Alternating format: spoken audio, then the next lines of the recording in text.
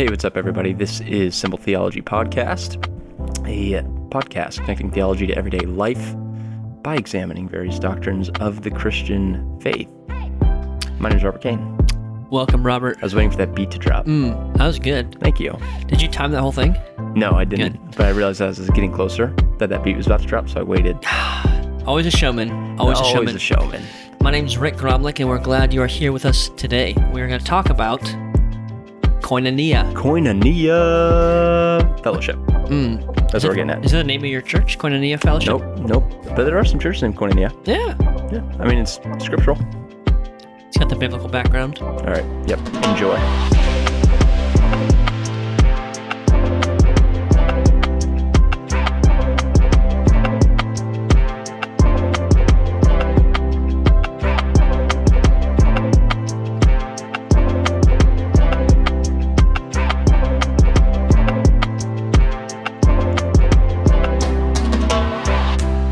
So that intro wasn't quite as smooth, I blame you. but we're still getting used to it.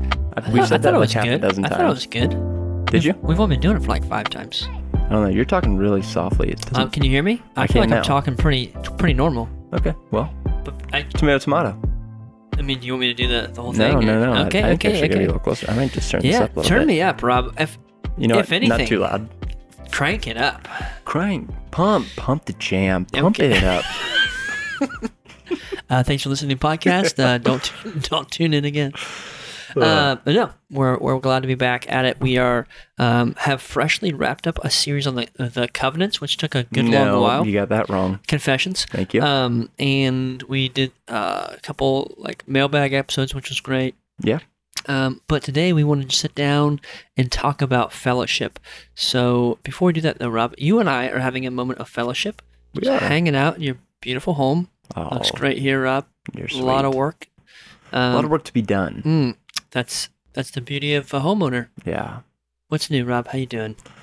Not much. Got to preach this morning.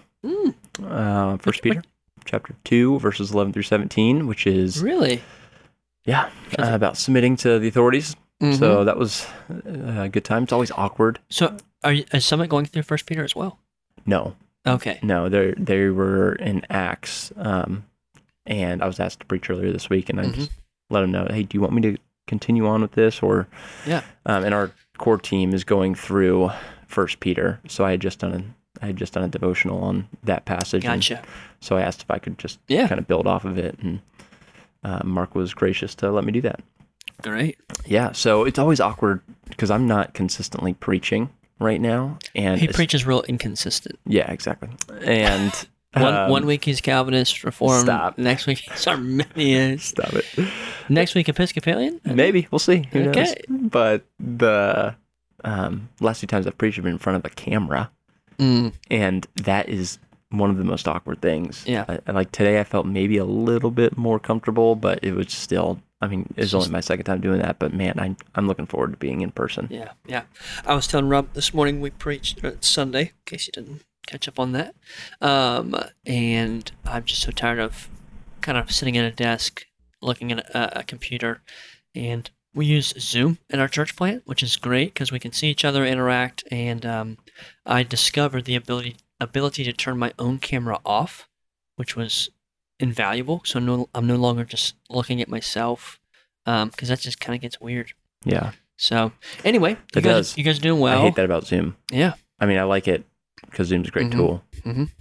But yeah, you're just so self-conscious. Yeah. You just want to make sure that you don't look like a fool on there. Well, even if you're not like overly it's just that's where I started naturally I can't stop looking at it. It's weird. It's Yeah. weird. Anyway, what else is new, Rob? What's going on? Not a ton. I mean, we've just been doing home projects and There you go. yeah, work. So Cool beans. yeah. Yeah, same here. We're still just so you guys know, by the time you hear this, my wife will be 39 weeks pregnant. Which the irony of this is when we first started, go back to our very first episode, Danielle was pregnant past her due date a few days, I think. Yeah. And yeah. Rob's like, dude, We're getting close. I don't know how she can get any bigger. No, I did not say any bigger. Yeah, you did. I said any more pregnant. No, I think he said any bigger. I don't think so. Go back and listen. Yeah, go back and listen. Anyway, so here we are.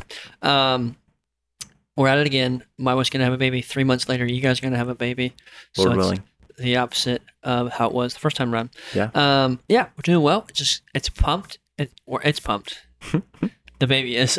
But The baby is just pumped he is to get out. super excited. But we are pumped because it's finally nice here in Central Ohio. It's warm, sunny. Finally.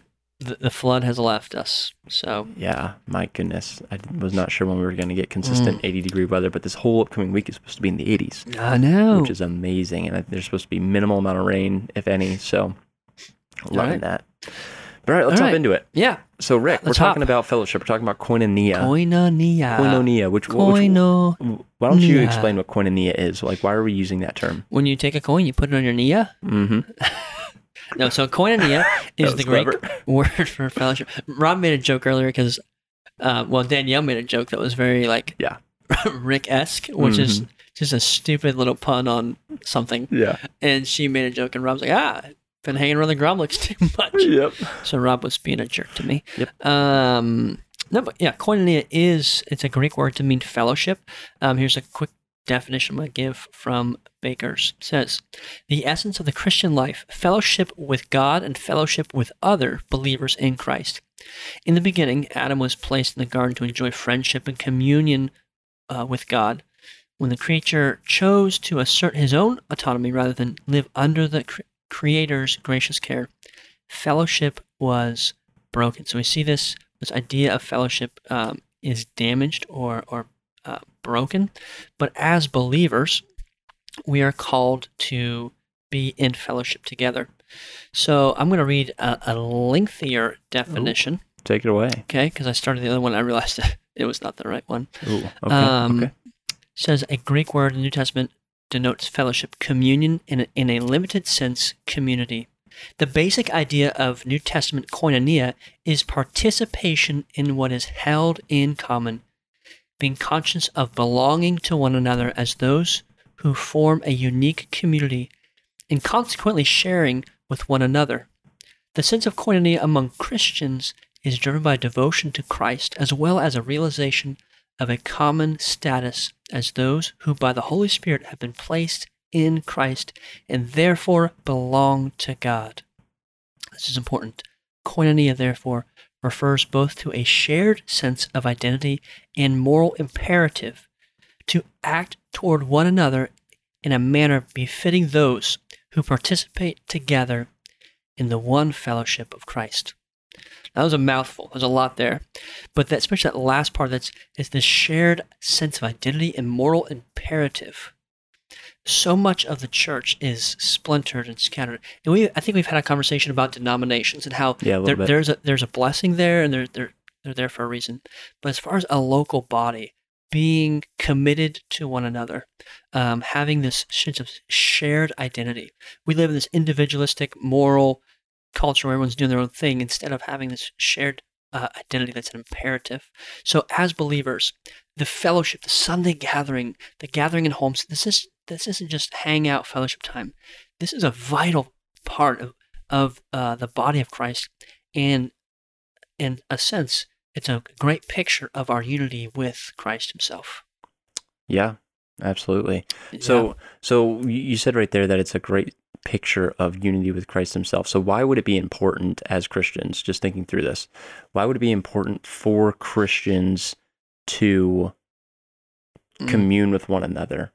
Because I'll answer my own question, because you just did a lot of talking. Thank you. And I didn't actually pay attention. Let you know about that question. No.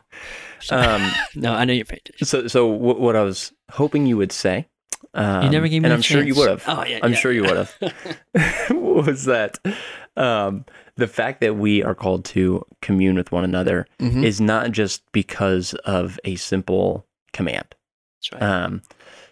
I was saying in the sermon this morning that there's always a reason behind the ask. And so God calls us, or a reason behind the command. God commands us to gather. Now, the reason is because is at least twofold. That one, it's a reflection that we do commune with Him. Yeah. But also with I mean, God himself has been in eternal communion Mm-hmm. with Father, Son, Holy Spirit. Yes. So God being one, but three persons in one essence, all equally God, all equally power. There's Neville. I think the Neville. ladies are coming in here. So what we see is that that God has eternally been in this relationship with himself. And so for those who are united to God, we are also called to be in union with one another. So people often say, like, oh, I can be a Christian and not attend church. Mm-hmm. Well, actually, that's not consistent. Right. I mean, it's like saying, oh, I can be a tennis player, but I don't play tennis on a tennis court. It just doesn't seem even right. Like, I'm a basketball player, but I don't play basketball on a basketball court. I played on a baseball field. Right. Like that, it just doesn't even, it's not consistent. And so to say that you are in a relationship with a triune God who has always been in community with himself is to say that I am also in community with other brothers and sisters in Christ. Because when we are adopted into the family of God, that's just it. We are adopted into a family. We have a responsibility towards other believers, and we are adopted into the body of Christ. And Scripture is clear, like there's multiple members of the body, each serving its purpose for the uplifting and the magnifying of Christ. And so like we are called not just to have like this individualistic experience of a relationship with God, but we're actually called to have koinonia with one another, fellowship with one another. Right. Yeah. And I think the reason, the word koinonia, obviously it's Greek, so it's all Greek to us, huh? Mm-hmm. The idea, though, that I know I say these like little stupid things all the time. Rob, you need to help me. No, they're good. It's one of the things that make you unique. You were making fun of me earlier about it. It might be why you don't have a lot of friends, but it's one of the things that make you unique. I just can't figure out why my social life isn't taking off. No, but the word fellowship is great, but it's like every other church has the word fellowship in its name, and it's like this idea of just, it's a rich word, but it's been so diluted by the culture, and it's good to look back. What does it mean? Why do you think it's been diluted? Well, because people will say, because true fellowship is hard. Yeah. It takes work. It takes commitment. Yep. I mean, Acts 2:42-40, they devoted themselves to the apostles' teaching, to fellowship, breaking of bread. Like, they devoted themselves to each other. We see how in the early church, like, they were like sacrificially giving to each other. Romans 15:26, because of Macedonia and Achaia, they were pleased to make a contribution for the poor among the saints in Jerusalem, like sacrificially giving. Yeah. And I think that it's difficult.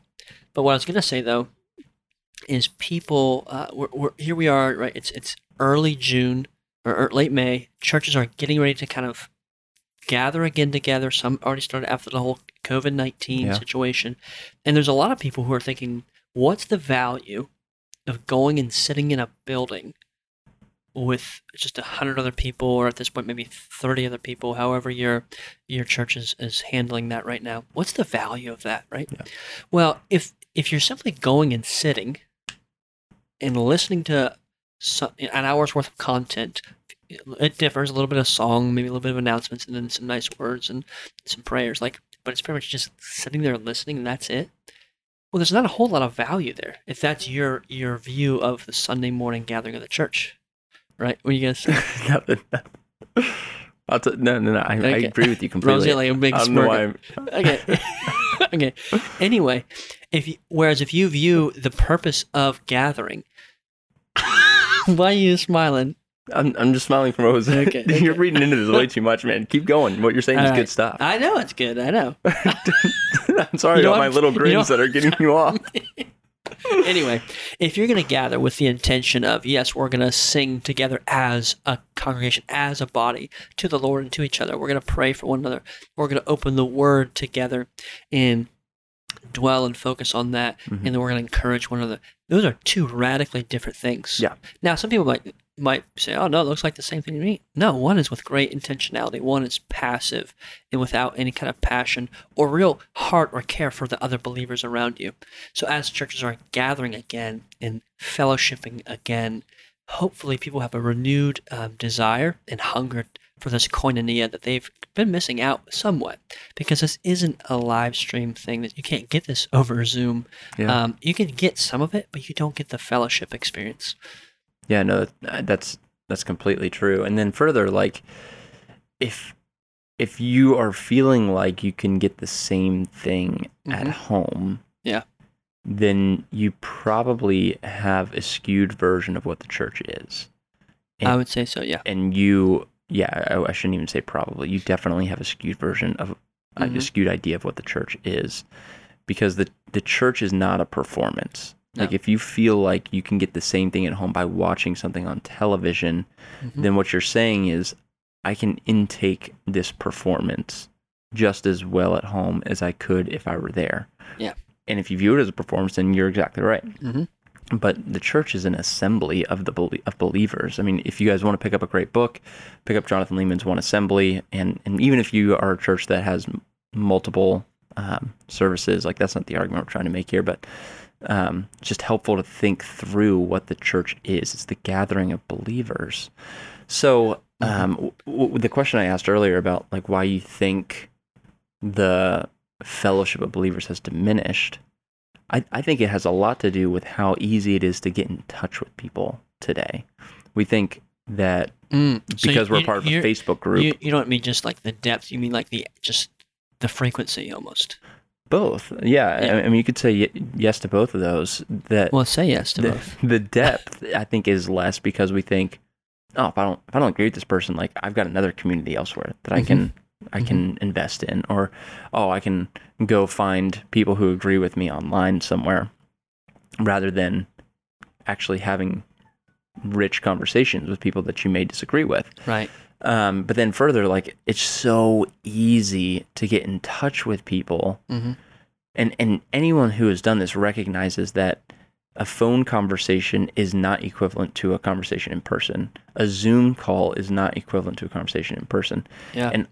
And I mean, praise God for phones, praise God for texting, praise God for social media, for Zoom, for Google Meet, whatever. Like, all those things are wonderful tools, and we're grateful for them because they help us stay in touch, but they shouldn't replace the real thing. Exactly. And so as we kind of head back into quote unquote normal church life, like, there's going to be that temptation for some people to say, I can get this same thing by doing a live stream somewhere. Right. But we would encourage, like, hey, actually you can't. Like, invest in the relationships, be there. I mean, Hebrews 10:24 and 25 says that we're not to neglect the gathering, as some are in the habit of doing. Yeah. But rather we're supposed to gather to encourage one another and to stir one another up in love and good works. And that's really it's encouraging to realize the prominence of it, the seriousness of it. Now, we do acknowledge there are people who are divinely prohibited. Yeah. Right? They're sick and they have issues and they cannot. It hinders them from gathering.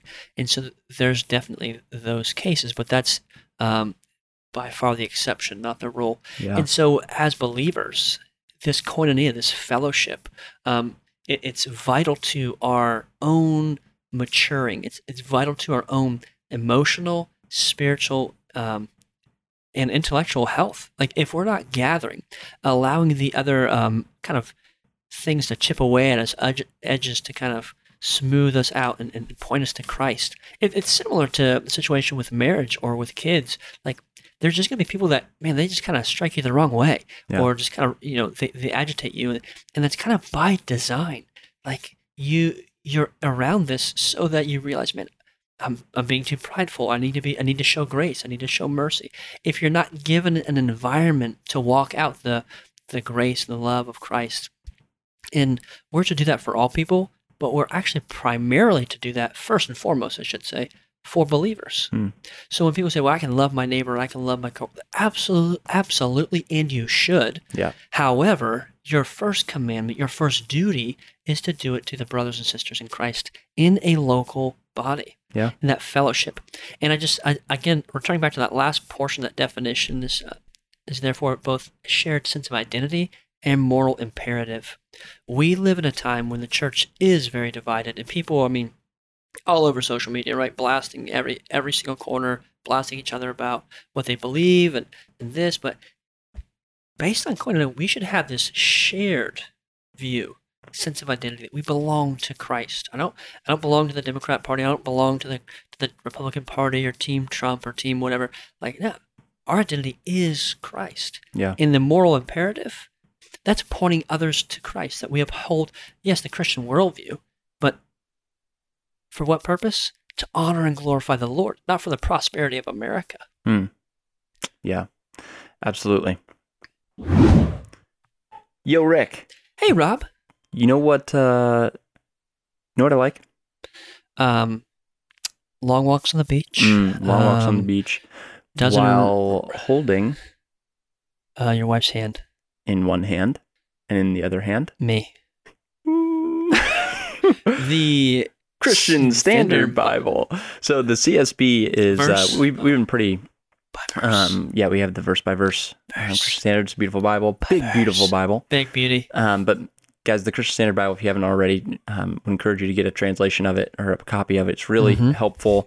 Their whole philosophy is what's called optimal equivalence, right? Yeah, yes, I think that's what it is. That sounds good. Yep. And so what the they CSBs. do, yeah, exactly. Yeah. And so what they do is they try to say that CSB is a Bible translation for everyone, Bible translation that new believers can understand. Which I've had that frustration where I'm trying to give someone who may not be a Christian, or maybe they're a new believer, a Bible, and I know there's some confusing language, and I'm like, oh man, just let me know if you have any questions. Yeah. It's also one that every believer can turn to for lifelong discipleship. So it's not one where you're like, oh, well, this is kind of watered down language, and then when I get older and more mature, I can go to a new translation. The CSB is helpful for lifelong discipleship. It's one you can share with anyone you meet, no matter their background, which we've already talked about. One you can teach from with confidence. It's clear for young children, and it's accurate for personal study. Yeah. Guys, if you haven't already, check out the Christian Standard Bible. We're big fans. Big fans. On this podcast. But it took us a little while to get there, but we're big fans now. It did. And they've been kind to sponsor this episode, so we just want to give them a shout out, then also just encourage you guys to check them out. All right. So, Rick. Yes. Let me ask you this. When it comes to the whole aspect of going back to normal life, what do you think? What do you foresee? You're a pastor of a church. What do you foresee being one of the biggest hurdles that people are going to have to overcome in all of this? Probably just our communal communion cup that we pass around every week. You could pass around COVID doing that. Yeah. No, just kidding. We don't do that. I'm sure that has happened in places, churches. But yeah, so the biggest okay, so here's the biggest hurdle for me outside of just the logistics of it. The logistics of how do you begin together. Thankfully, we're a small church. We actually have a decent space. We can spread out. We'll continue doing Zoom for those who want to stay home. And so some of those things are easy to answer. Personally, some of the people, and I'm speaking in a broad sense. I'm not speaking go ahead and name names. Our little church. No, I mean, like, I don't really see this much in our church. A couple people, but so many people are just all over the board. They're just blasting stuff that's very un-Christ-like. Very un-Christ-like.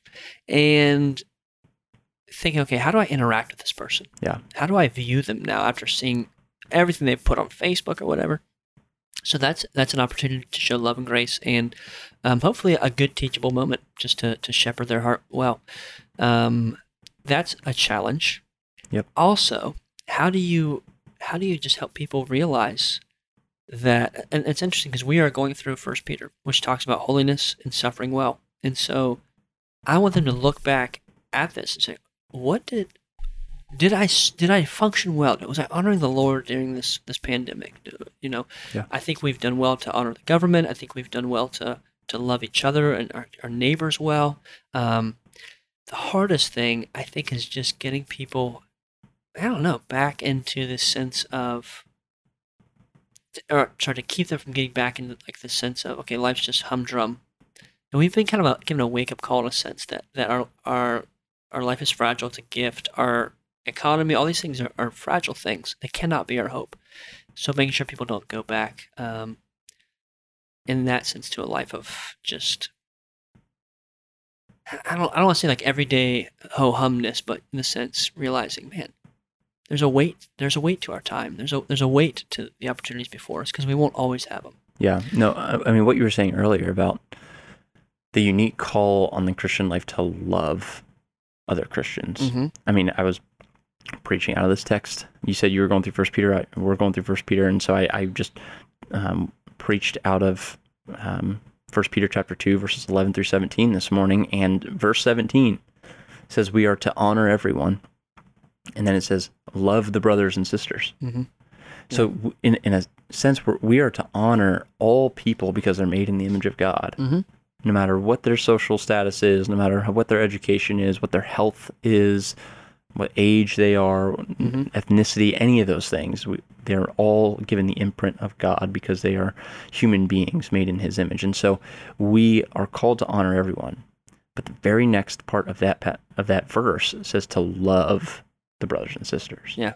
ESV says love the brotherhood. And so like there is an aspect where, yes, we are to honor everyone, mm-hmm. but we have a unique call. Mm-hmm. And one of the ways in which we love others is by gathering with them, yes. to encourage them to love and good works. One of the first, there's an article that I'll try to link to if I remember, but it talked about the first sin that you commit when deciding not to go to church mm-hmm. is failing to love your mm-hmm. brothers and sisters in Christ. Yeah. Because you yourself bring unique gifts and qualities to the body of Christ that other brothers and sisters will benefit from. Yes. And you may not know what that looks like. You may not know how that is, how that works itself out. However, you have these gifts that other brothers and sisters will benefit from. And if you decide, I'm not going to attend, yeah, then you're robbing them of that. And then further, just the practical aspect of this is an opportunity for you guys to be mutually encouraged. This mm-hmm. is an opportunity for them to confess their sin to you, you to confess their sin to other believers, confess your sins to one another, to hear maybe just in passing conversation ways that you can be praying for them. By you neglecting the gathering, mm-hmm. you are refusing to partake in those ways. Yeah. And so you talk about the unique call on Christians mm-hmm. to love one another. And yeah. one of the primary ways that you can love other Christians is by simply going to church. Yes. And I think our culture in America, like we're good at going to Americana. church. Yeah, thinking like, hey, we're gonna hear a sermon. Hopefully it's good. We're gonna have some music. Hopefully it's good, rich theological. Like we're gonna have maybe communion or baptism take part in the elements or the sacraments, as Rob always calls them. No. Palm ordinances, Baptist baby. But do most people think, okay, I'm going to church and I really need to love my brothers and sisters well? Like, are we walking in? Are we getting ready in the morning? Like, what are we thinking of those things? Like, I need to pray with someone this morning, or I want to encourage someone. Yeah. We going in with those expectations, or we rather like, hey, this is gonna be a good time. We'll see some people, we'll chat, and that'll be good. But we're looking to really encourage them. So Rob, here's a question. Okay. Say there's a brother or sister listening, and they are like, man, I'm longing for that kind of fellowship, that devotion to each other and to Christ, that koinonia. But I'm having a hard time in my church. I'm in a church. I'm invested here. I've been here for a while. Like, what do I do? Because I can't seem to find it here. What's your counsel off the top of your head? Yeah, I would say talk to your pastor. Okay. Let them know, hey, I'm having a tough time connecting here. Or let them know, maybe these are the reasons, or maybe this is what's going on. So talk to your pastor. I don't want to skip over that by any means. No. But then also, there's a ton of things that maybe could play into that, but maybe it's just because it's awkward. To join a small group or a community group, or in which case I would say just plow through. Yeah. Like be patient. Hey, newsflash. Yeah. Pretty much every community group is awkward. Yeah. And if you're not a part of one that has some awkwardness, then maybe you're just too comfortable with one another, and you need to start reaching out to some people who aren't like you. And that's not to say, we were part of a Rob's community group where we loved pretty much everybody, and it wasn't very awkward. But I'm saying those are unique. You laughing at me? I love we love pretty much everybody. No, I thought I said we love everybody. I think you said pretty much Oh, everybody. maybe I did. I don't know. Freudian slip, I guess. But no, like, I mean, those are unique. You know who you are. Yeah, exactly. Those are not common. Yeah. Like, And they take a lot of work. yeah. And the reason that it was as great as it was because we had been meeting for a few years together. Yeah. And so we had just we knew one another. It's like just Now, good friends. granted, like, there may come a time where that group says, you know what, like, we need to multiply. We need to have a gospel multiplication. And we had done that as a community group. And so then you may get some new people, or you might lose some people that you really wish you didn't. But the whole aspect of building community, building fellowship is not an easy one. No. It's going to take some work. There's going to be people who irritate you. There's going to be people who don't have quite the same understanding that you do, or don't view things quite the same way that you do. But one of the fruit of the Spirit is patience. And so we are called to exercise patience. So before just piecing out, I would ask yourself, have you exercised patience? Yeah. Have you shown your brothers and sisters love? Yeah. Another fruit of the Spirit. So have you put in the effort? Right. Maybe it's something else. Maybe it's because it's too far away, in which case maybe you need to think through, is this the right church to be a part of? Because you may be traveling 30 minutes, 40 minutes, and might think, man, like, it's just tough for me to join anything going on throughout the week. Like, we can be there Sunday, but anything outside of that, like, we really just have a tough time digging in, which is going to be tough. Like, maybe you need to find a church that's a little bit closer to you, and depending on where you are, that might be more difficult, or it might be easy. But and I would agree. And there's churches maybe you do not align theologically, where you can go to great depths, but there's just a limit there because you just believe different things about some important parts of Scripture. Yeah.